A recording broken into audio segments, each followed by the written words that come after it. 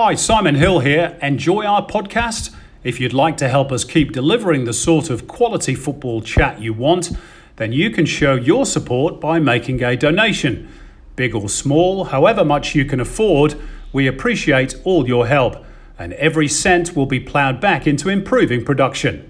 Thanks in advance from all of us at Shim, Spider, and so much more. Mom deserves the best, and there's no better place to shop for Mother's Day than Whole Foods Market. They're your destination for unbeatable savings, from premium gifts to show-stopping flowers and irresistible desserts. Start by saving 33% with Prime on all body care and candles. Then get a 15-stem bunch of tulips for just $9.99 each with Prime. Round out Mom's menu with festive rosé, irresistible berry chantilly cake, and more special treats. Come celebrate Mother's Day at Whole Foods Market.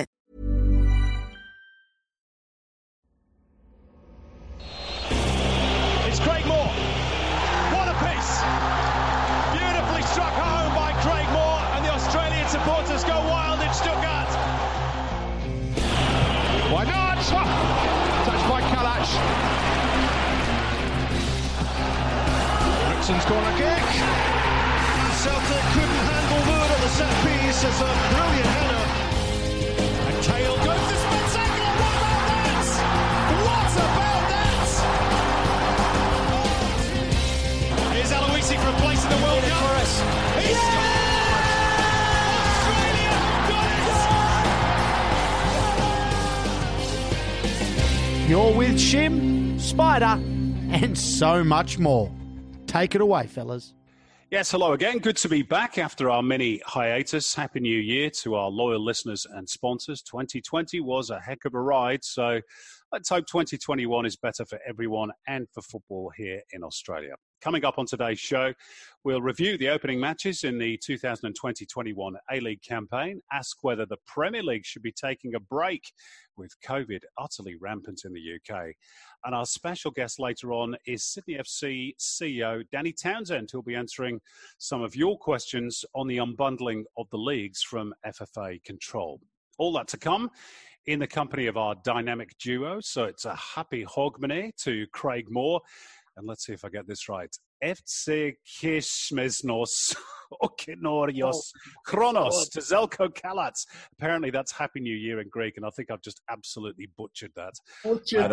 No one said that here in Greece. Nobody said that to you, Spider. They probably didn't dare, given the size of you. How was your Christmas, guys? Good? Yeah, we ate and drank and enjoyed it. Yeah, no, same. Spent some time with the in-laws. Look, pretty subdued, pretty quiet, but good to spend some time with some family. You always have to be subdued with your in-laws. Spider, right, I read you're finally starting on the 10th of January, Greek Super League 2. Is that correct? Well, this is what we're being told. So not official as of yet, but we've been told that we're starting next week. We're waiting for confirmation on Tuesday. So hopefully all goes ahead in a couple of days' time, and we'll be playing on the weekend. Okay, well, that's good to hear. Maury, I know you were at the Old Firm game on January the 2nd. Rangers beating Celtic, 19 points clear at the top of the SPL. They can't blow it now, can they? Yeah, surely not. I mean, tough game now away to Aberdeen, which you need to go and win. Otherwise, the Old Firm victory means nothing. Rangers weren't at their best, Simon, but they still managed to get the 1-0 victory. So huge lead for Rangers at the moment, and it would be a big choke from here for them to lose the league. Sure would be. Okay, let's get into it then with Hard Talk. Hard Talk. Hard Talk is brought to you by Streamgate, which has been live streaming since 2008, specialising in custom-built stream pages, pay-per-view and multi-language streaming. They can cater to large online conferences with multiple simultaneous streams and destinations, including all social media channels, servicing clients Australia-wide. Go to streamgates.com.au, or you can find them on Instagram. So the A-League season is underway, guys. The COVID spike in New South Wales meant a couple of the interstate matches were cancelled, unfortunately. Sydney, Melbourne City and Brisbane Roar Wellington, the Wanderers against Western United. Not many goals in the early matches, but what have you made of the standards overall? Many neutrals, guys, seem to believe it's been pretty good so far. Yeah, and I agree. I think the games, the fixtures have been very good.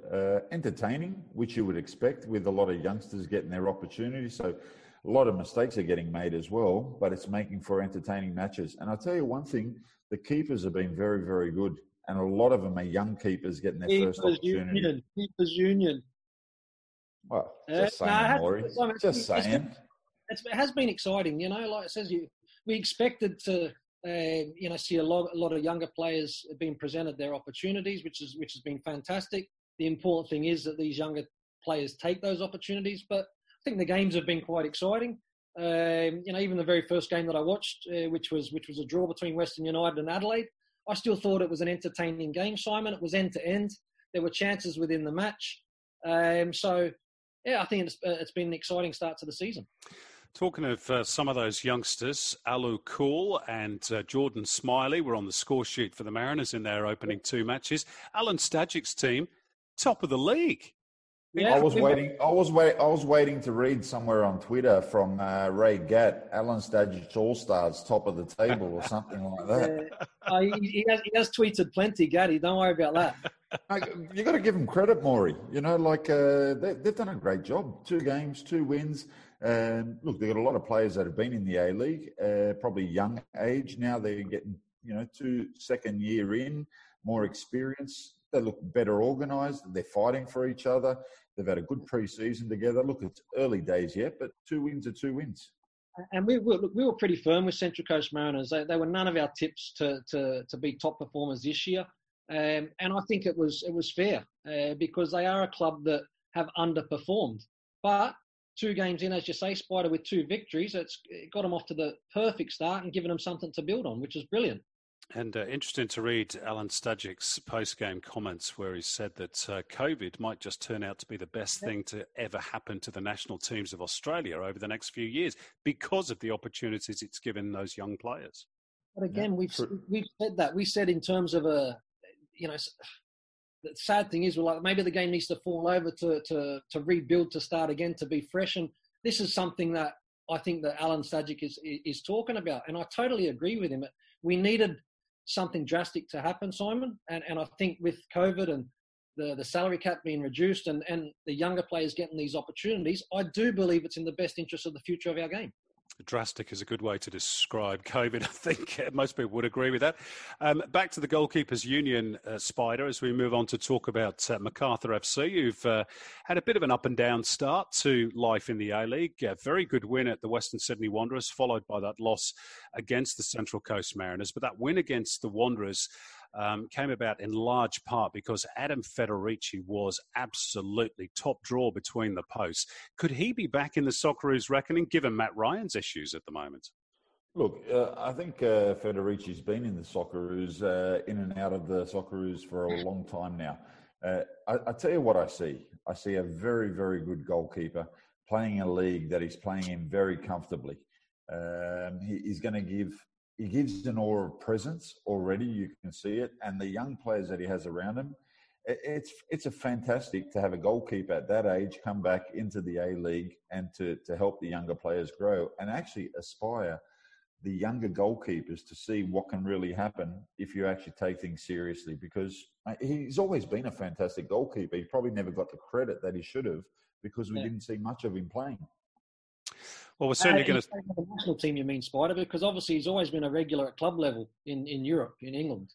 Yeah, but with the national team, we haven't seen much of him because obviously there's been keepers ahead of him, and that happens. Only one plays, and the other, 3 or 4 that are playing well for their clubs aren't getting that opportunity. But he's always been a fantastic goalkeeper. Same like Langerak, another one who's had a fantastic season, but hasn't really had a run in the national team because of lack of opportunity.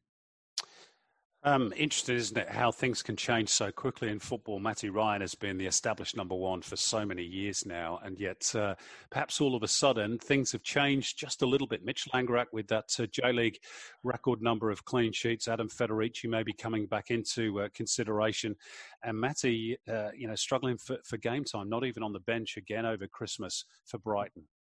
But the thing is, the solution, Spides there. Yeah, the thing is, Matty's playing at a very high level. So if Matty chooses to drop from that level, he'll find the club no problem. and he'll play again continually. It just depends what decision he takes. Like Langerack, for example, spent 5 years at Borussia Dortmund, and everyone's saying he's wasting his time. He was at a very, very big club. So, it's just a choice of what Matty decides to do. Okay, let's return to the A-League and some of those exciting youngsters that have thrilled us in the opening weeks of the new campaign. How good is Callum Nieuwenhof? I mean, he's come out of nowhere, was terrific in the Asian Champions League, and then he's given his starting debut against Wellington Phoenix, and he scores an absolute bomb from outside the box. Pigeon, top corner, thank you very much. Look, Nieuwenhof's obviously, like a lot of the younger players that are coming through, certainly he took his opportunity. But again, he's kind of been on the radar. He's come through the Australian schoolboys.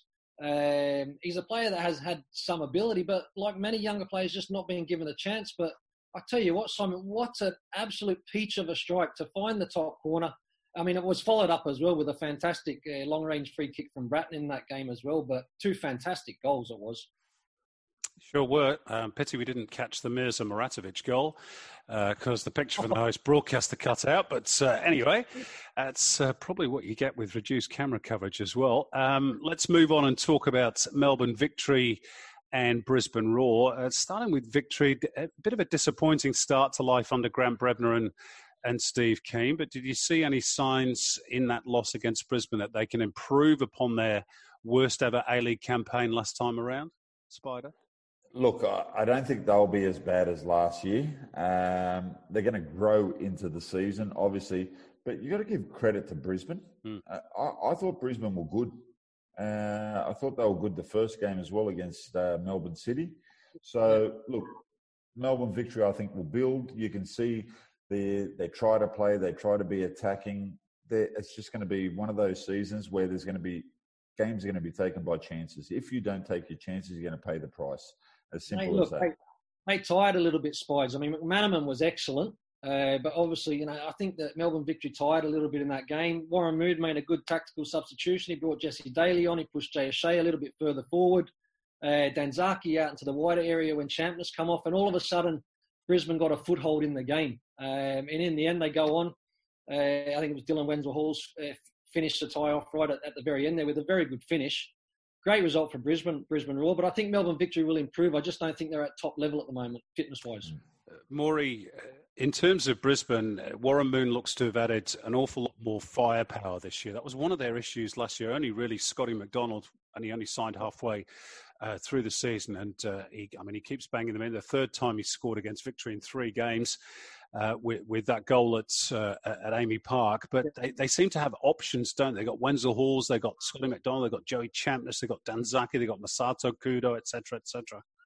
Yeah, and look, it's like any good team, you need good competition for positions. Scotty McDonald is a fantastic professional who will actually guide these younger players. A player like Dylan Wenzel-Halls, who we know can score goals. He's always scored goals. It's bringing that to the top level, which I believe he can do in the A-League. Joey Champness will come onto a game. He'll be pretty settled in terms of he knows the club well, and obviously the Asian prospects that we know within the Brisbane Roar ranks. So, look, that very, very positive start for Brisbane. As you said, Spider, a little bit unlucky against Melbourne City in the first match, but a very good win to Melbourne Victory. Yep. Melbourne City, you just mentioned them there. 1-0 winners over Roar in round 1 and then were beaten by Adelaide in round 2. Have you seen enough from their first 2 games to confirm your belief that they will finally be champions this year? Both of you tipped City to lift the crown this season? Look, with what I've seen at the moment, they're not flying at the moment. They were lucky to get a result against Brisbane. I thought the game against Adelaide could have went both ways, to be honest with you. James Degenov, another young keeper who's doing really well, was a Melbourne City, and then from Melbourne City went to Western United, and now he's at Adelaide. He's only 21. He's playing. He actually kept Adelaide in the game. Melbourne City will be very disappointed. I think the big call was when Jamo got sent off. They were 1-0 down, and it was basically game over then. And that free kick, wasn't it? Yeah, They score off that free kick. Tommy Juric scores a free kick and Adelaide go on. But Adelaide, as we know, Spides, it's a tough place to go and get a result. So I certainly don't hold that one against Melbourne City. I think that they will get stronger as the season goes on. And after 2 games, Simon, I'm definitely not changing my mind thinking that they can still lift the trophy. I didn't think you would.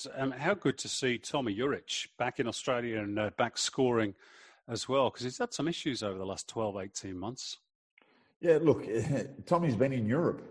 And for all Australians who go to Europe, they actually see how hard it is. It's not easy. I'm going to say this in probably no disrespect. It's easier to get game time in Australia than it is in Europe. And sometimes you've got to go back to Australia and get your confidence up as a striker and score some goals. And I think he's made a right choice in going to Adelaide because you get plenty of opportunities the way Carl Veart wants to play. Very attacking, very young. And he'll get his opportunities to get his confidence up. And it was a great goal. It was a great set piece move. You could see it was being worked on at training. And good luck to him. And I hope he scores many, many goals. I'll need to give Ross Aloisi, otherwise he won't be very happy because he'll be working on the set piece. So it was a well rehearsed set piece. Sorry, Ross. If you're listening, mate, well done. But yeah, Tommy Juric, I think he come out as well, Simon, and said himself that the benefit of coming back to Australia and getting games under his belt again, which is not rocket science. We know that you need to be playing football matches to get into a rhythm, to find your form, and that's what Tommy Juric has come back to Australia to do. And just as an aside, how good is it to watch football in a properly sized rectangular football stadium with cool temperatures, with a terrific surface and 10,000 people inside? I mean, that's the formula, isn't it, for the A-League? You know, you get those things right, you got half a chance of winning over the public. Look, I think we've spoken on the pod that many times about Coopers Stadium. It is one of the best grounds in Australia to play football at, full stop. Simple as that, isn't it? It's better viewing as well, Simon. You know, like even like Dolphin and now that Brisbane have as well. Those smaller boutique stadiums, your 7, 8, 10,000, real good noise, good atmosphere. That's what we want to be watching. Boutique. I like that word. I'm going to use that in the future. Is that in the Spider Dictionary? Last one on the A-League before I throw you a question about the W League. There's still no sign of new owners for the Newcastle Jets, which is a concern, obviously. Are the clubs going to have to take it over in the interim? Guess they will have to, won't they? Didn't we hear something that's what they're doing? I hope so. Well, look, there's no doubt that Newcastle will be around this season. What have we got, 5 or 6 months to get through this season? So I'm sure they'll support Newcastle and then something will happen after that. But hopefully something before that happens. Yeah. And look, and I think as well, like I said, Simon, we've been talking a long time in this podcast now, waiting, not knowing what's happening.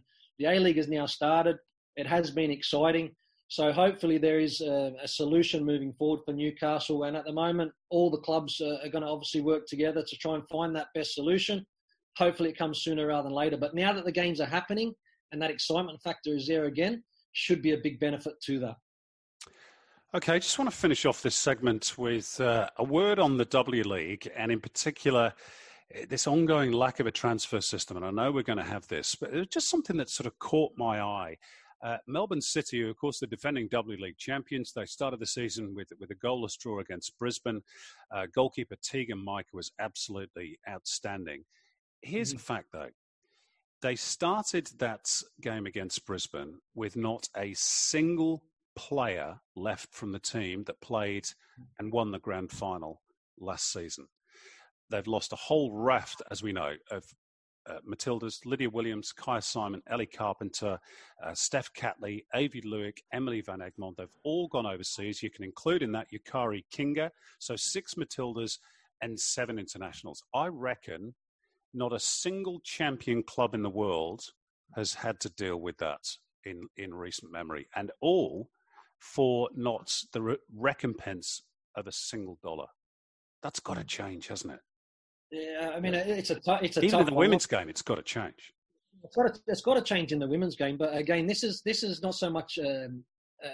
Well, in the women's game, it is global at the moment, but normally, Simon, like I says, the 1-year contracts expire, and then the opportunity for players to leave is there, and you've got to remember that our Australian girls we're top 5, top 6, top 7 in the world. So they're going to have these opportunities to continue to go to bigger clubs, to bigger leagues. But at the same time, that does provide, and we've always said that provide the opportunity for these younger girls coming through to potentially put their hand up and get themselves involved in the Matildas for the 2023 Women's World Cup.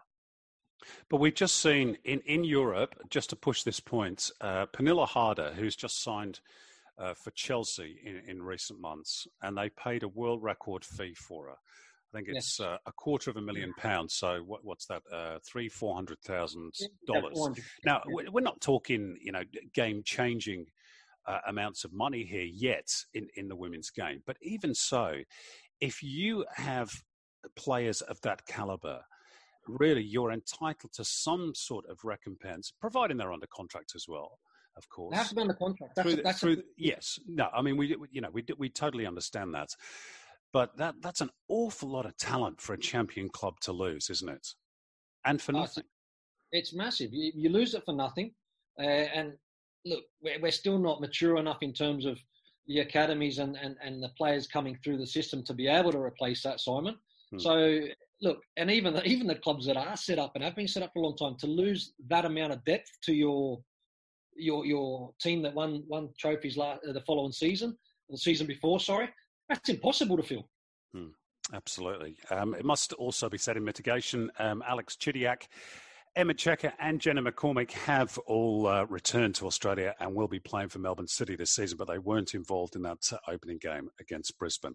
All right, thanks for the moment, guys. Let's move on. London is calling. London calling. Well, let's start with the English Premier League. And, guys, Sam Allardyce's call for a circuit breaker to the Premier League. Hasn't he got one? After the abundantly high numbers of COVID cases in the Premier League, perhaps he just wants it because West Brom keep losing. But 18 players, Spider, tested positive in the latest round of tests. The UK in total had 57,725 new cases on the 2nd of January. Does Big Sam have a point? Yeah, ridiculous. Look, I understand him, totally understand him. You could call this sour grapes. I'm still fuming that West Brom sacked Slaven Bilic. So I've been actually like... They panic spies there. Mate, I've been just like pulling their tail and just hoping they get beat every game, because I just think it was wrong the way they got rid of him. And Big Sam's come in. Like, I don't begrudge him. Barring the 1-1, they've got tonked. They got tonked. Like, West Brom under Bilic were competitive in all their games. Their squad is not unbelievable. Like, they tried to play, they'll get beat by one guy. Big Sam come in, lost 4-0. Drew with Liverpool, lost 4-0, lost 5-0 or something like that. Yeah, and I just think... True. Spider, that wasn't the question. Yeah, I know. I'm a little bit sour on Bilic sack. But has he got a point? Maybe, yes. But I think he's coming out and saying that only because his results are shite. And I tell you what, I'll tell you right now, mate, there's going to be no circuit breaker. The show will go on in the English Premiership. I don't think there'll be any stops at all, Simon. I mean, like it says, it's not great that we're still getting positive cases and all that, but it's the same for all the clubs, and I can't see the league stopping at all for this. But this is public health, isn't it? This is player safety. This is, I was going to say fan safety, but obviously they've since stopped fans going into the stadiums, which I guess is something. But if the players are being exposed to this potentially very dangerous illness, and if you read the comments of Steve Bruce about a couple of his players at Newcastle, he's saying, look, some of them have had it and it's just mild. It's like a bit of flu or a cold. Yeah. But he said two of the others have really been seriously knocked about by this. They're unable to walk longer than 15, 20 minutes. And these are fit, healthy young athletes. At some point, football, as important as it is, and I go back to the old quote from Pope John Paul II, of all the unimportant things in life, football is the most important, and that's true, but it's still only a game, isn't it? You've got to take care of people's health first. I think if anyone, the footballers are actually protected the most. Like they're getting tested that much. They're going to training. They're going home. They're all in lockdown. They're not going anywhere. So, like it's a difficult one to say we're just going to stop it because they are actually quite protected. Maury, you would know how many tests. We've had tests here for fun since we've been here. And I can tell you, Simon, our club went through it and we had it, and you do your 2 weeks, you get over it. And as you say, some get hit in a different way, but that's like a lot of other illnesses. Everyone takes it in a different way. I tend to think that money might be at the root of all this. But anyway, let's talk about the action on the pitch, where the big story emerging really over the last few weeks is the re-emergence of Manchester United as a force. We did touch upon this in the last podcast before Christmas. Are they genuine title contenders? That they're level on points with Liverpool at the top? Are they ready for that sort of challenge yet, or not yet, in your opinion, Maury? I don't know whether they're ready to lift the title, but again, we've been kind of so negative. I think a lot of people have been in terms of Manchester United, in particular the way they struggled or underperformed in Europe. Ole Gunnar Solskjaer has taken an absolute huge amount of abuse, in terms of questioning whether or not he's the man to lead Manchester United. You've had the Pogba saga that's going on and on and on. But I actually believe, look, Bruno Fernandes has been an excellent signing and continues to do the business for Manchester United. Pogba's also come in and done a good job. And I actually think the noise now has settled on Pogba, Simon. I think it's settled. I think Manchester United, I know they'll have interest come this window, but I don't think they'll sell Pogba. Interesting. Spider, your view? Yeah, look, I wouldn't want to play Manchester United away from home. They're unbelievable away from home. But they're getting better and better each week. I think Fernandes, Maury, you said it, unbelievable. He makes them tick. Everything goes through him. But I think Pogba, the last 3 games, has been very, very good. Look, they're genuine contenders. 100% they are. You think they can win it? Well, look, I think Liverpool is doing really well. I think Man City are flying at the moment. Tottenham, unbelievable. I think it's going to be very close. I don't think it's going to be a walkover for anyone, and I think they can win it. 100% they can.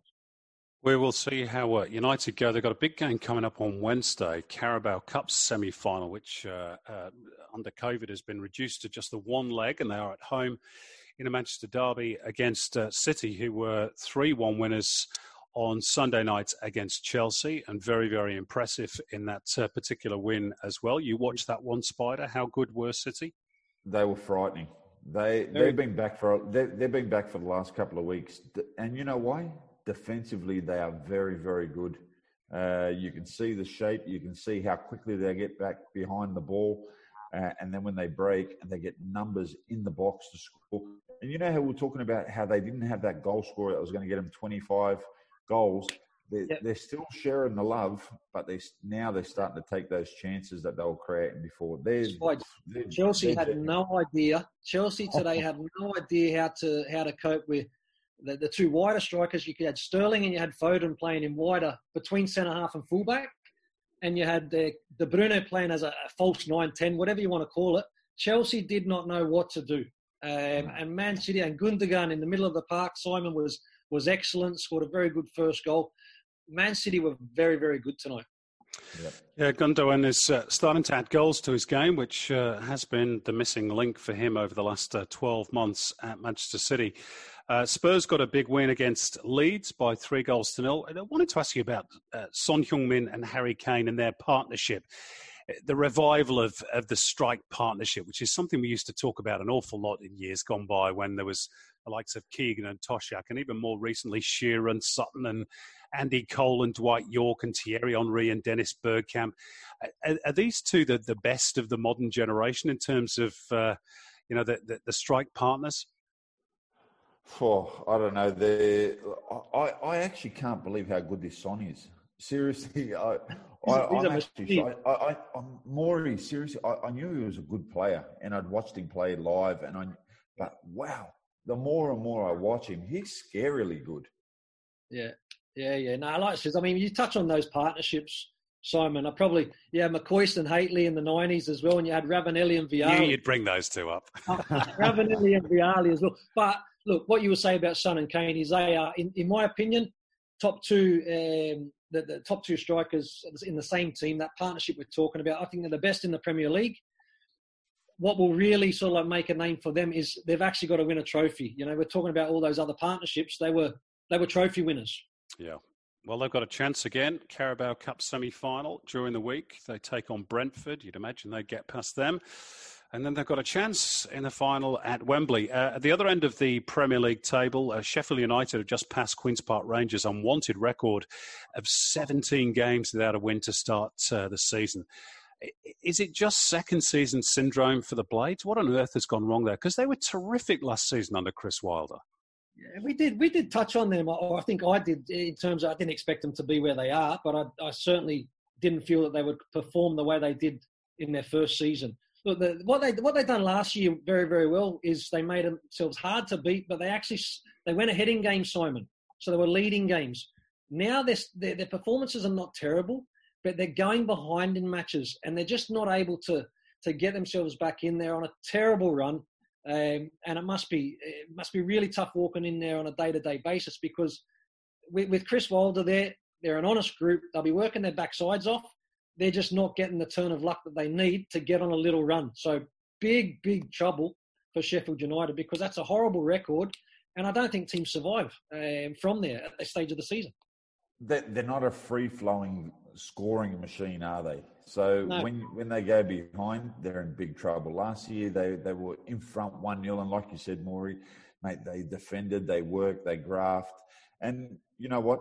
It happens to a lot of teams. They probably overachieved, not probably, they definitely overachieved last year. And this year, a little bit of reality is hitting, and mate, they're down already for me.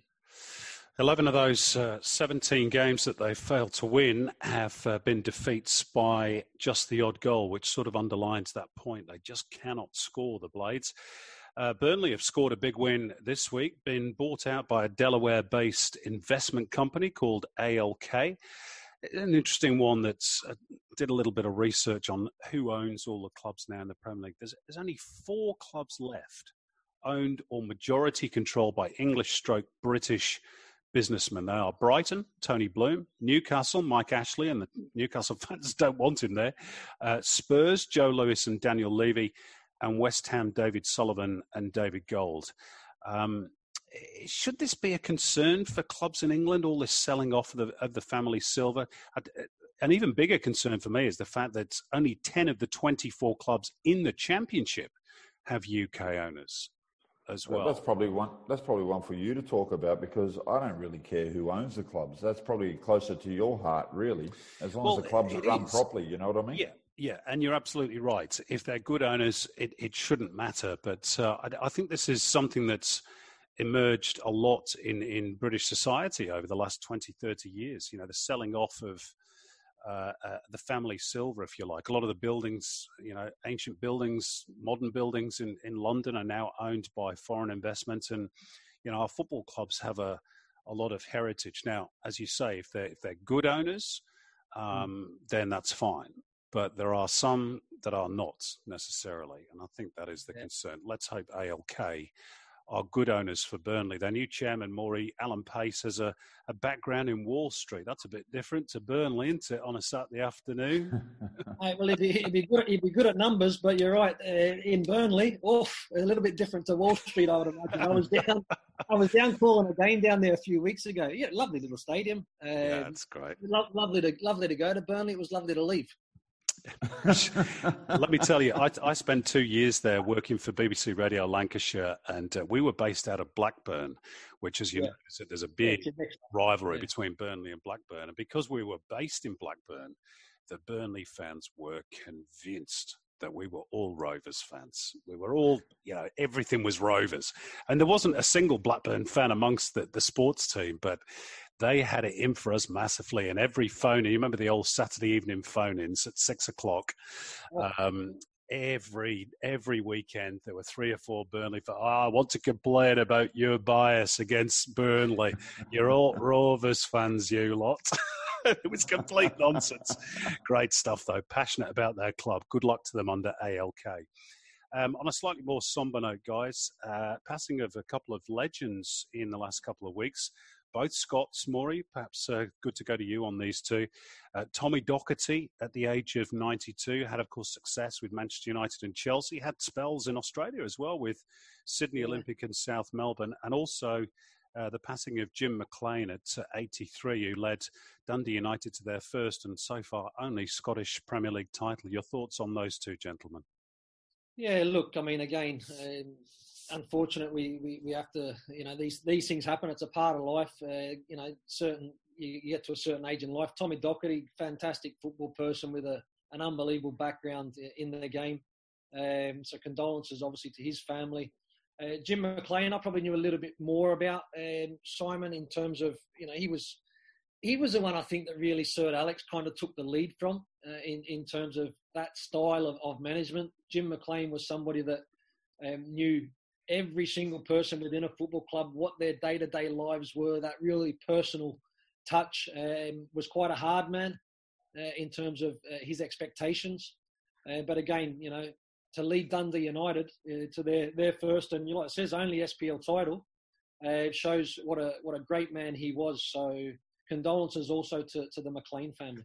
And between them, Maury, Jim McLean and Alex Ferguson, when he was at Aberdeen, I mean, they broke the Old Firm stranglehold, which is, I think people forget just what a remarkable achievement that was, given the limited budgets that Aberdeen and Dundee United worked upon. They even became known for a little while, I think, as the new firm, as opposed to the old firm, because they won all the trophies between them.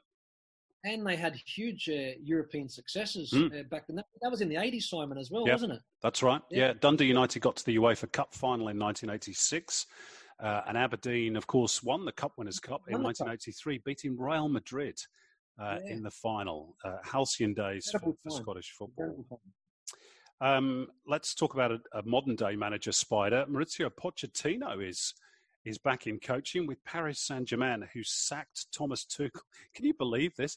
They've sacked Thomas Tuchel despite him taking them to their first ever Champions League final. Jeez, it's a brutal game, football, isn't it? He had the best win ratio out of any manager at a club. So it just shows you there was different agendas. And you know what? When you have money, you can actually make these things happen. Pochettino's a great manager. Spides, he was 1 point off the top of the league as well. No, mate. Maury's scary. But there was obviously some sort of different agenda. Look, Pochettino was available. PSG obviously thought, well, this is the man we really want. And they went down that way. When you got the money, Maury, you can pay these other managers out. Look, I feel sorry for him because to have a win ratio like that, to be 1 point off first, he would have won the competition by 20 points by the end of it. To lose your job is scary. I'm sure he'll have 6 months off, think about it, and other offers will come his way for sure. Wonder if we might see him in the English Premier League at some stage in the near future. You might be right there. Wouldn't bank against it, would you? Okay. Just to finish off, a few news lines from around Asia, particularly with regards to the Aussies. Adam Taggart has moved from Suwon to Cerezo Osaka in time for the new J-League campaign. That a good move for him, Maury? Yeah, I think it is. He proved himself in Mom deserves the best, and there's no better place to shop for Mother's Day than Whole Foods Market. They're your destination for unbeatable savings, from premium gifts to show-stopping flowers and irresistible desserts. Start by saving 33% with Prime on all body care and candles. Then get a 15-stem bunch of tulips for just $9.99 each with Prime. Round out Mom's menu with festive rosé, irresistible berry chantilly cake, and more special treats. Come celebrate Mother's Day at Whole Foods Market. In Korea with Suwon, obviously things he fell away at the end in terms of it can happen at clubs, but he's a proven goal scorer. I think going to Japan, I think will also suit Tags. He's an experienced player now. He's had a good run in terms of staying injury free. and I'm actually excited to see how he does in Japan. I think it's a league that will suit him. Yeah, fingers crossed it goes well for him. Dimi Petratos is going well in Saudi Arabia. He scored 6 goals in 11 matches for Al Wada. Still not quite as good as Nikita Rukavitzru, who's now 13 goals in 13 for Maccabi Haifa, although he missed out at the weekend against Hapoel Hadera. And not an Aussie, but somebody we remember well, Adam Lafondra is going really well in the Indian Super League as well. 6 goals in 8 for Mumbai City. And congrats to two of our Matildas, Sam Kerr and Caitlin Ford, nominated for the December Player of the Month award in the Women's Super League in England. All right, time to move on to our final segment. And with the unbundling of the Pro Leagues now complete from FFA, we're going to be analysing what it all means in footballers' lives. Footballers' lives.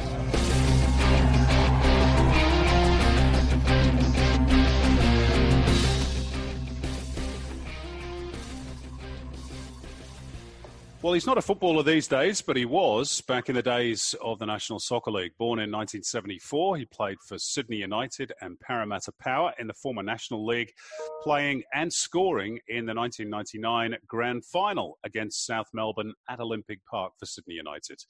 But after his career was cut short by a knee injury, threw himself into his sports science degree, then an MBA, and it's as an administrator that he's had a huge impact, retiring as a player at an early age.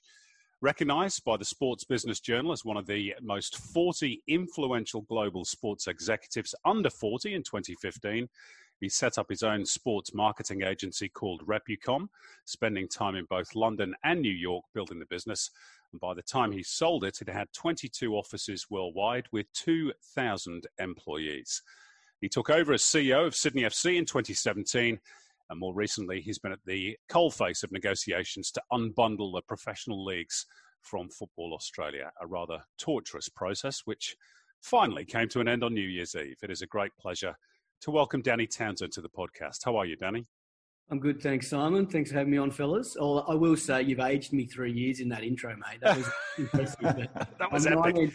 I'm 1977 born. Come on. Oh, I'm sorry. Now I'm looking old, and the process of unbundling has taken 3 years off my age. only 3 years. Yeah, good point. Actually, probably feels like 10. But anyway, yeah. It's put 20 on the rest of us. Yeah.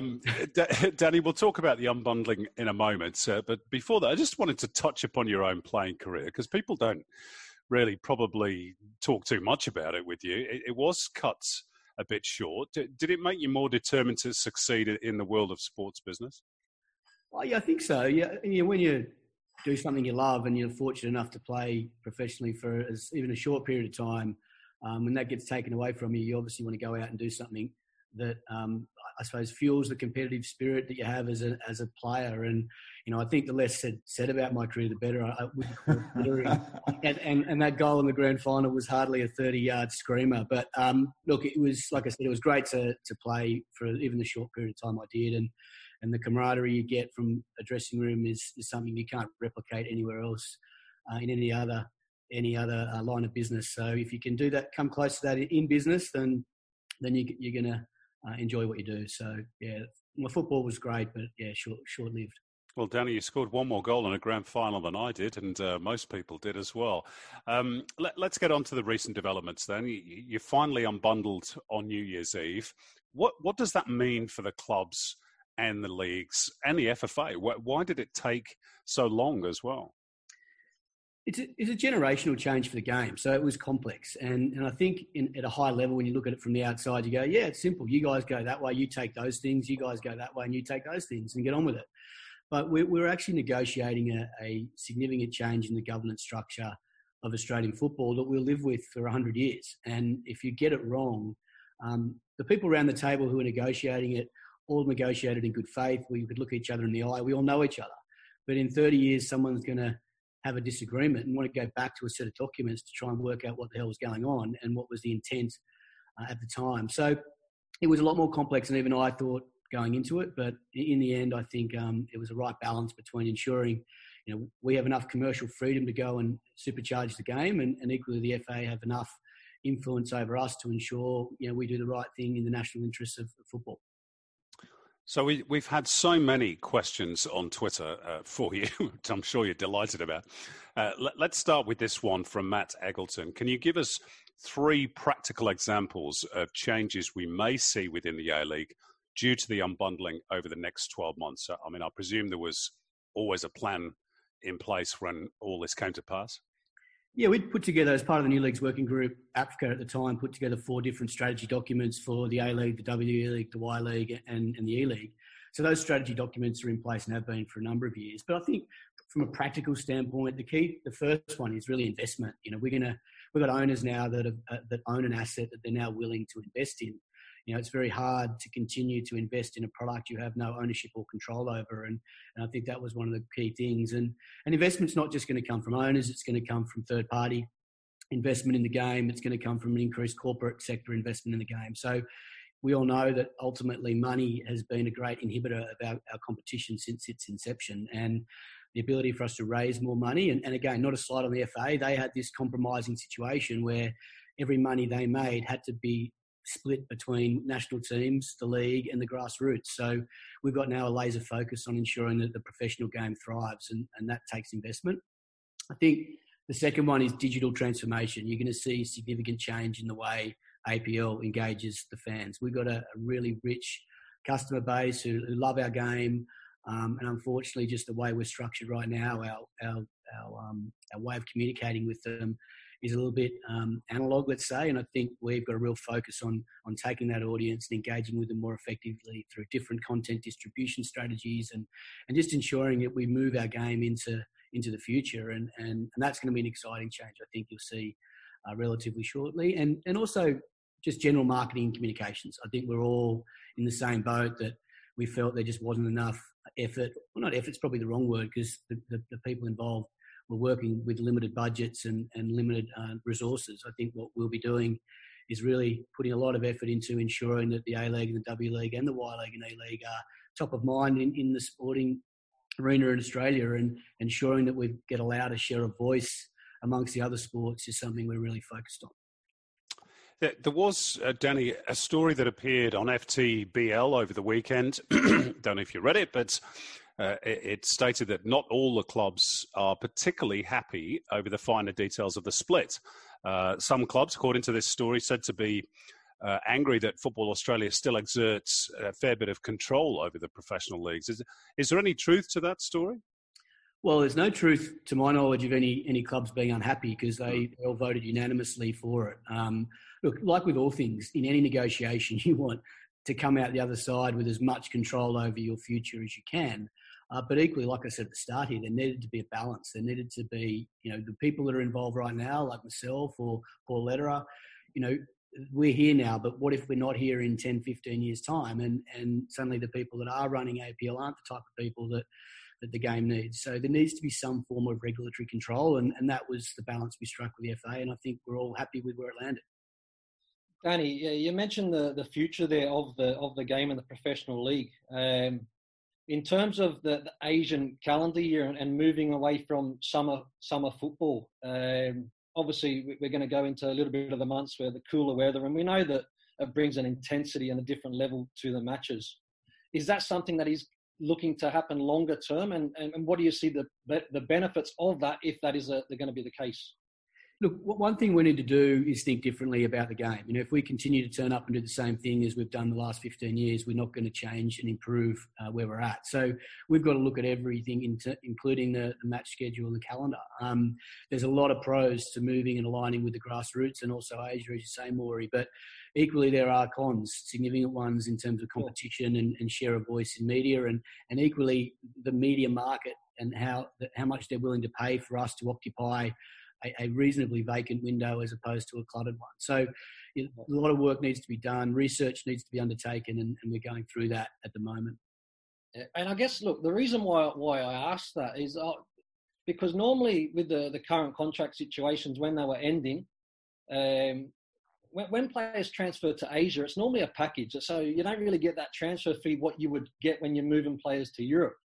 So the idea of players being contracted and protected in that June and July or July-August window and getting transfer fees, but I understand the delicate situation, because you've got to weigh up the long-term future of the game in terms of broadcast and potential transfer sales. So it is a real challenge, but it's great that we're having the discussions, because we do need something different, as you know, to really sort of leapfrog and take the game forward in a new, fresh direction.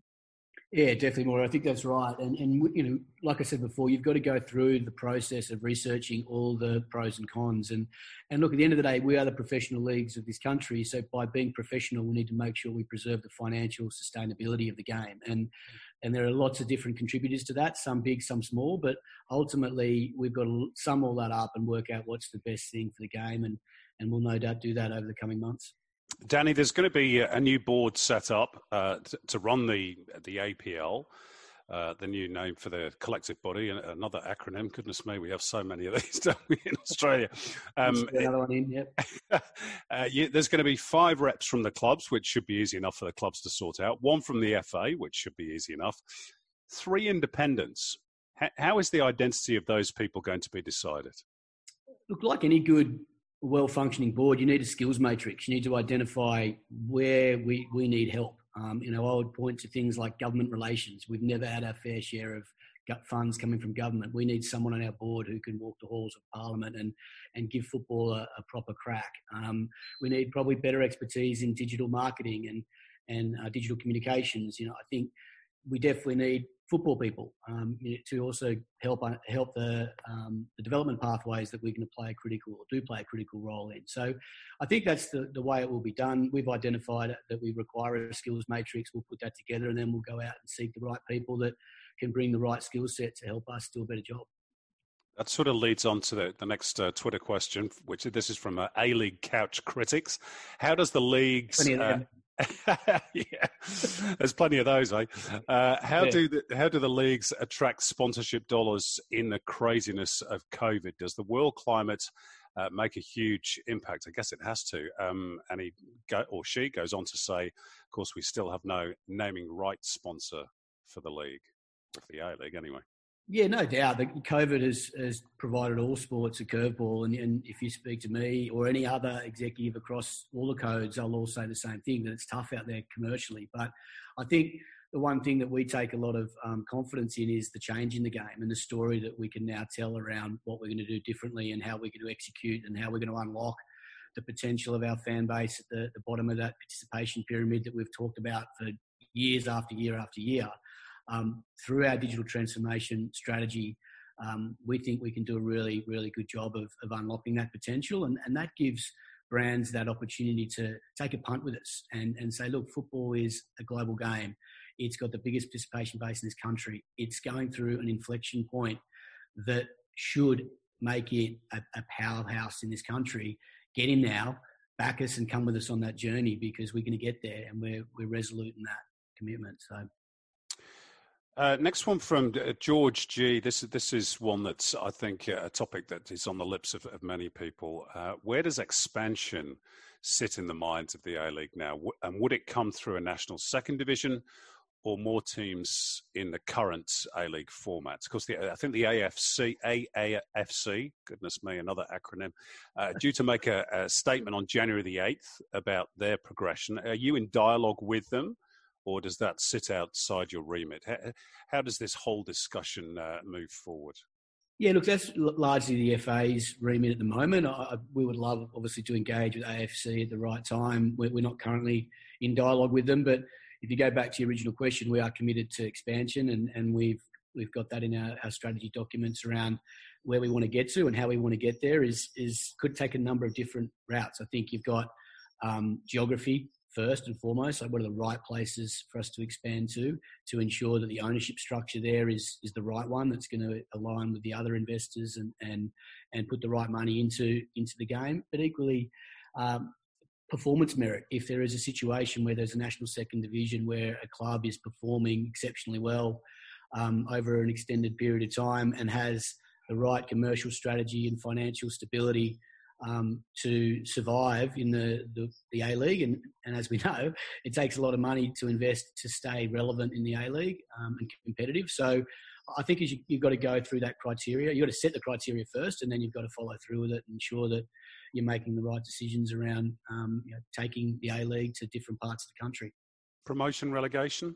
Ultimately, yes, no? Yeah, absolutely. I think any football person would love to see promotion, relegation. Some of the best games I've ever watched are battles for either relegation or promotion. But you've also got to do it at the right time and ensure that the leagues can sustain that type of movement up and down financially, because you don't want teams coming up who can't afford to be there, or you don't want teams going down who'll go broke the next year because they've got a structure in place that is too costly for the commercial model of the second tier. So I think that's just really important that we get that right. And I don't think we rush into it, but I think it's definitely got to be the goal for the future. Danny, in terms of Asia, I just want to touch on that a little bit again, because Sydney, obviously through your success, have had involvement in the Asian Champions League, which is fantastic.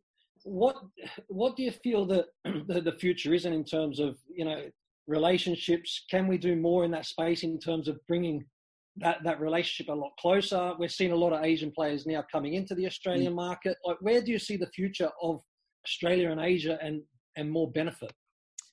Yeah, I think it's a really important one for us. We play the global game, and we're in a market where the biggest countries in our area have a football first sort of culture. So we need to try and tap into that more effectively. We haven't really done that, I would say, at all.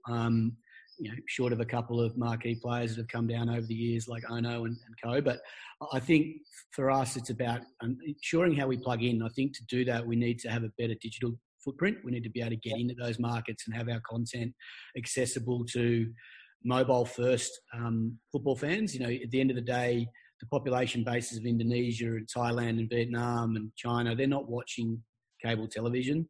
They've got over 100% mobile penetration in their markets. They watch sports on their phones. So we've got to find a better strategy to reach those guys. And I think the style of football we have down here is enticing for Asian countries to engage with. So definitely something we need to really step up. That digital content has been a recurring theme throughout this chat. It's something that's very much at the forefront of the minds of the clubs. That leads us on to this next question. This is from W League / A League en français, which is obviously looking global, which is good. And their question is, please ask Danny about the TV rights. Are the APL leaders looking to new medias, for example, Netflix, Amazon, etc.? And will there be games on free-to-air to boost viewership and supporter engagement going forward? You've got 6 months left, of course, of the current deal with Fox Sports. We do, yeah. And I think, right now we're at the coalface of working through what we do. And as you know, Simon, we've put a lot of work into sort of a strategy around going down a digital path. We think just the audience that we have, it skews young. They're engaged digitally. 90 minutes of football these days is a difficult task for people under 20 to watch for some reason.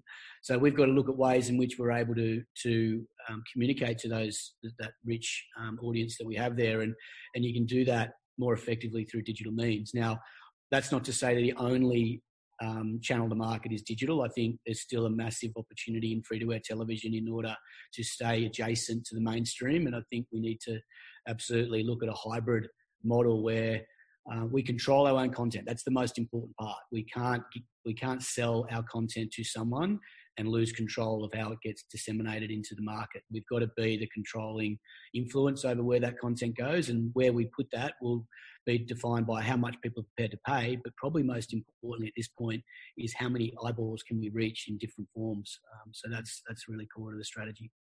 Well, that's brilliant. That's something that the golden generation was talking about for a long time. So it's good to hear that we're looking down that path.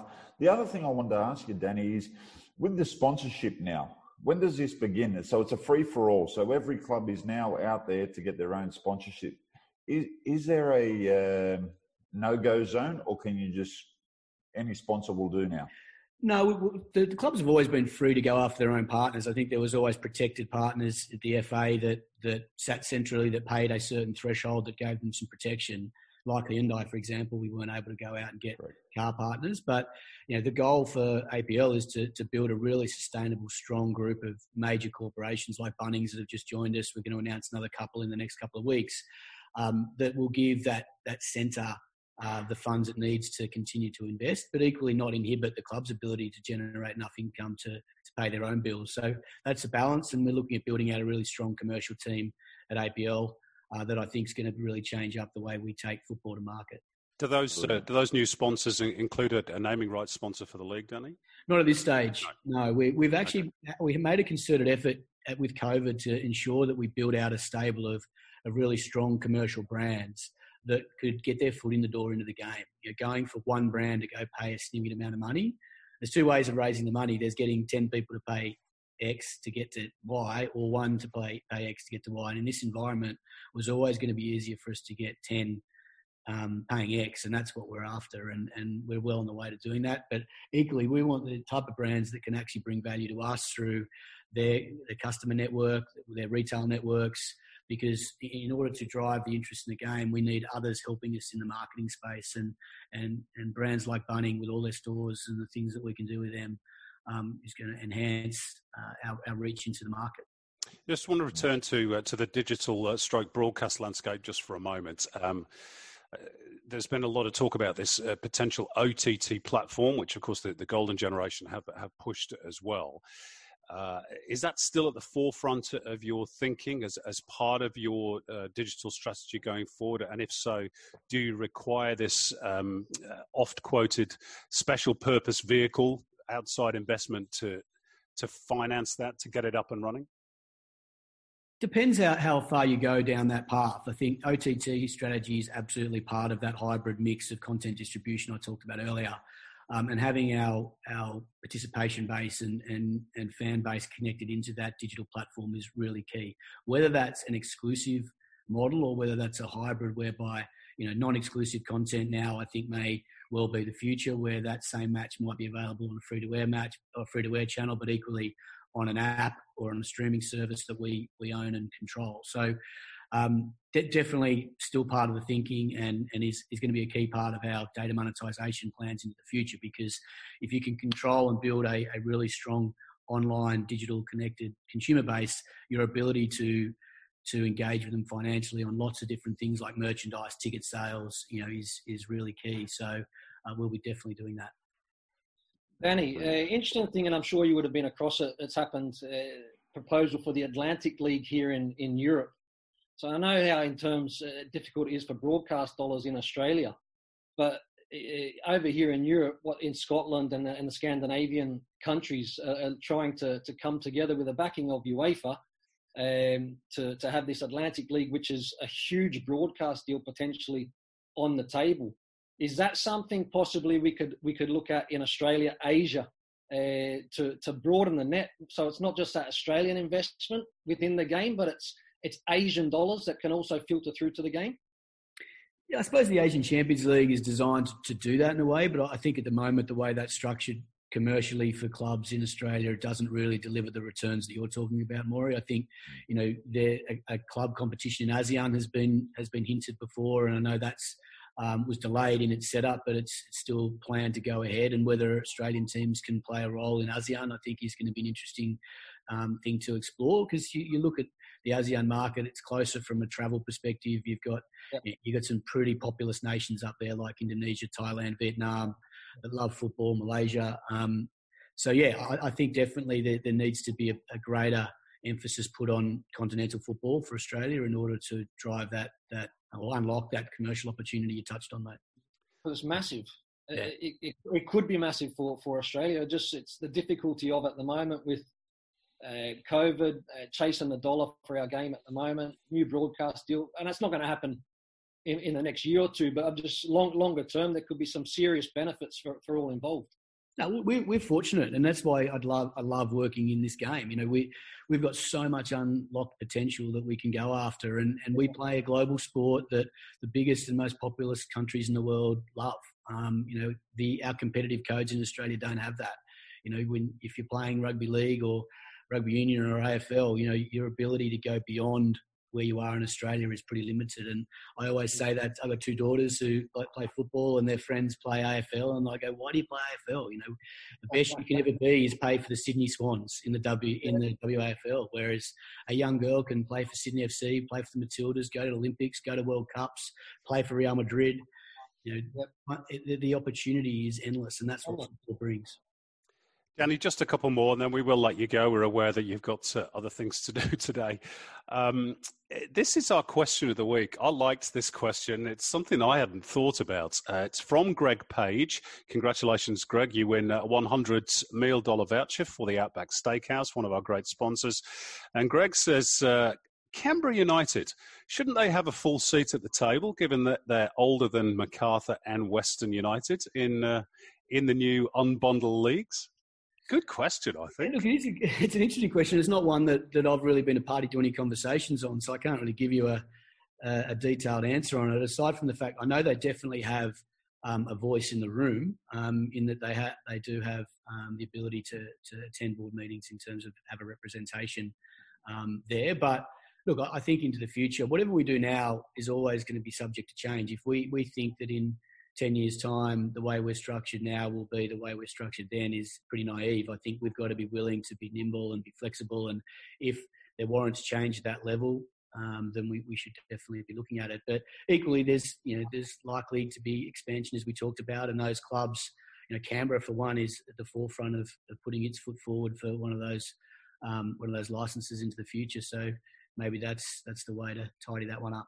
It's a fair question, though, isn't it? Because Canberra is this odd sort of anomaly in that it's the only W League club that isn't affiliated to an A League club, and it's been around for a decade, and yet sort of not a full seat at the table. And we've got a Women's World Cup coming up in 3 years' time.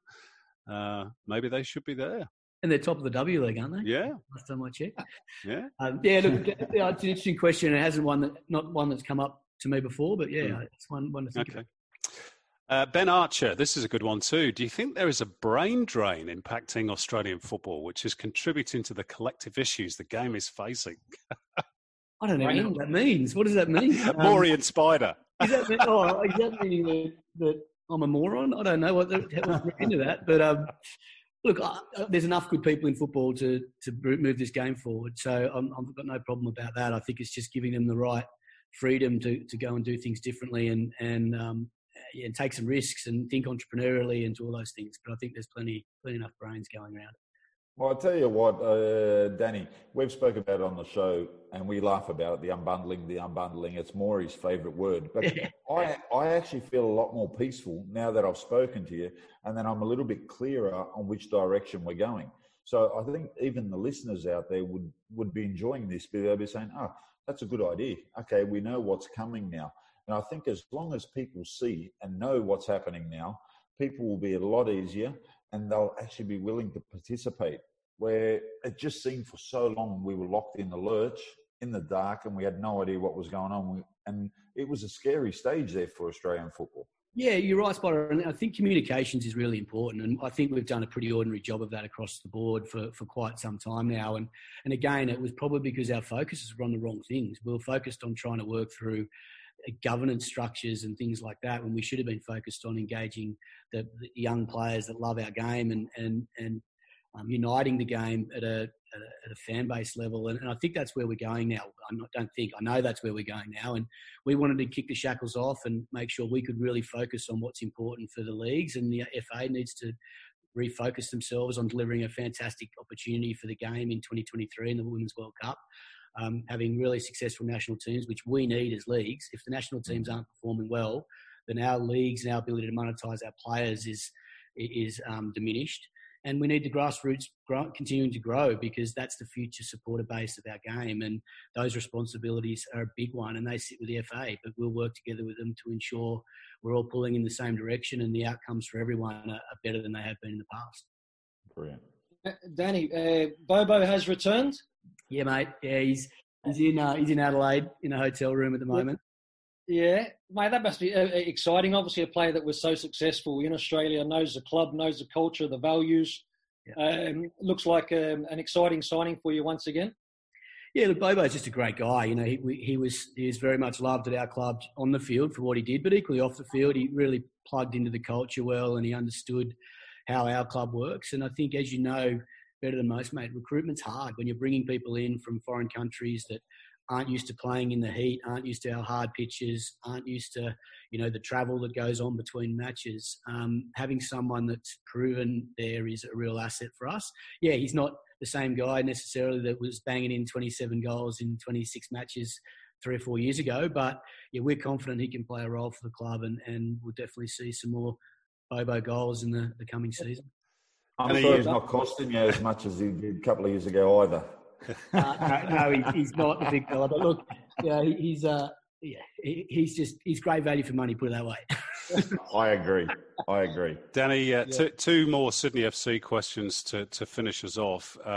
First of all, Stephen on Twitter asks, is there any sort of update on Sydney having their own stadium and or training ground to play out of? Would St George's Stadium at Barton Park, goodness me, we've been talking about this one, I think for 20 years, haven't we, be a good spot to restore for Sydney FC? I think the FA were interested in that site as well. Might be right. That one's a difficult site. It's got some zoning issues and DAs attached to it that are already in place. So we did have a look at that a couple of years ago when I first came. But we're for Tackle It First Stadium. Obviously, the Sydney Football Stadium is due for completion in May 22. I can say May next year now, which is great. It's around the corner. May 22, and we've got 4 years left on a venue hire agreement with the SCG Trust, or Venues New South Wales as they're called now, and we look forward to getting into a world-class stadium and making the most of that, and we'll make future assessments beyond that period. From a Centre of Excellence training facility, we're in the process of finalising an announcement on that front. It's been a long time coming, but we've now got everything in place to really come out with an exciting announcement in the first quarter of this year around a facility that will be completed early in 2022 as well, so 12 months away, which will house all of our football from our A-League, W-League, Y-League, all the way down to our under-13s and equally all of our administration and football departments. So, really excited about that one and really keen to announce that in the coming month or two. Okay, and this last one, Danny from Arto Harkinen, can you please elaborate on your role going forward with the Australian professional leagues? For example, how will you keep that role separate from your role with Sydney FC? It's a good question. I think for me, my role really has been in the commercial side of the unbundling and ensuring that we put ourselves in a position to ensure we can maximise the financial and commercial potential in the leagues. I play a role on the APL advisory board as a CEO representative on there, and I'll continue to do that. The reality is we need to go out and hire first-class executives in the commercial environment to drive the game forward. I've got a day job, and I want to continue to do that day job, but at the same time, I'm at the forefront of a lot of the commercial strategy, and I'll no doubt be working with whomever we hire to get involved in those things. But definitely separate. I definitely don't get involved in any of the footballing matters. Greg O'Rourke is the commissioner of the leagues, as you would have read. He does a fantastic job there, and he'll continue to do that. And all of the regulatory matters associated with the football side of APL will always sit with Greg. So you're a busy man, Danny, and therefore we should let you go. But not before we say thanks so much for being so generous with your time today. It sounds all really positive, and I think I probably speak for the three of us that we're all re-energised by hearing what the plans are for the next 6 months, and we wish you all the very best with it. Football needs this regeneration. So thanks, Danny. No, thanks, fellas. Love the podcast. Keep it up, and we need more of this sort of stuff in our game. So anytime you need some clarity on things, I hopefully can give you that. Great stuff. Oh, you sure? We might have you on every week, Danny. Lose my number. Thanks, Danny. Cheers, thanks, mate. Danny. Hey, fellas. Thank you. Thanks to Danny Townsend, and that is us for our first edition of 2021. We're back same time, same place next week. Until then, bye for now.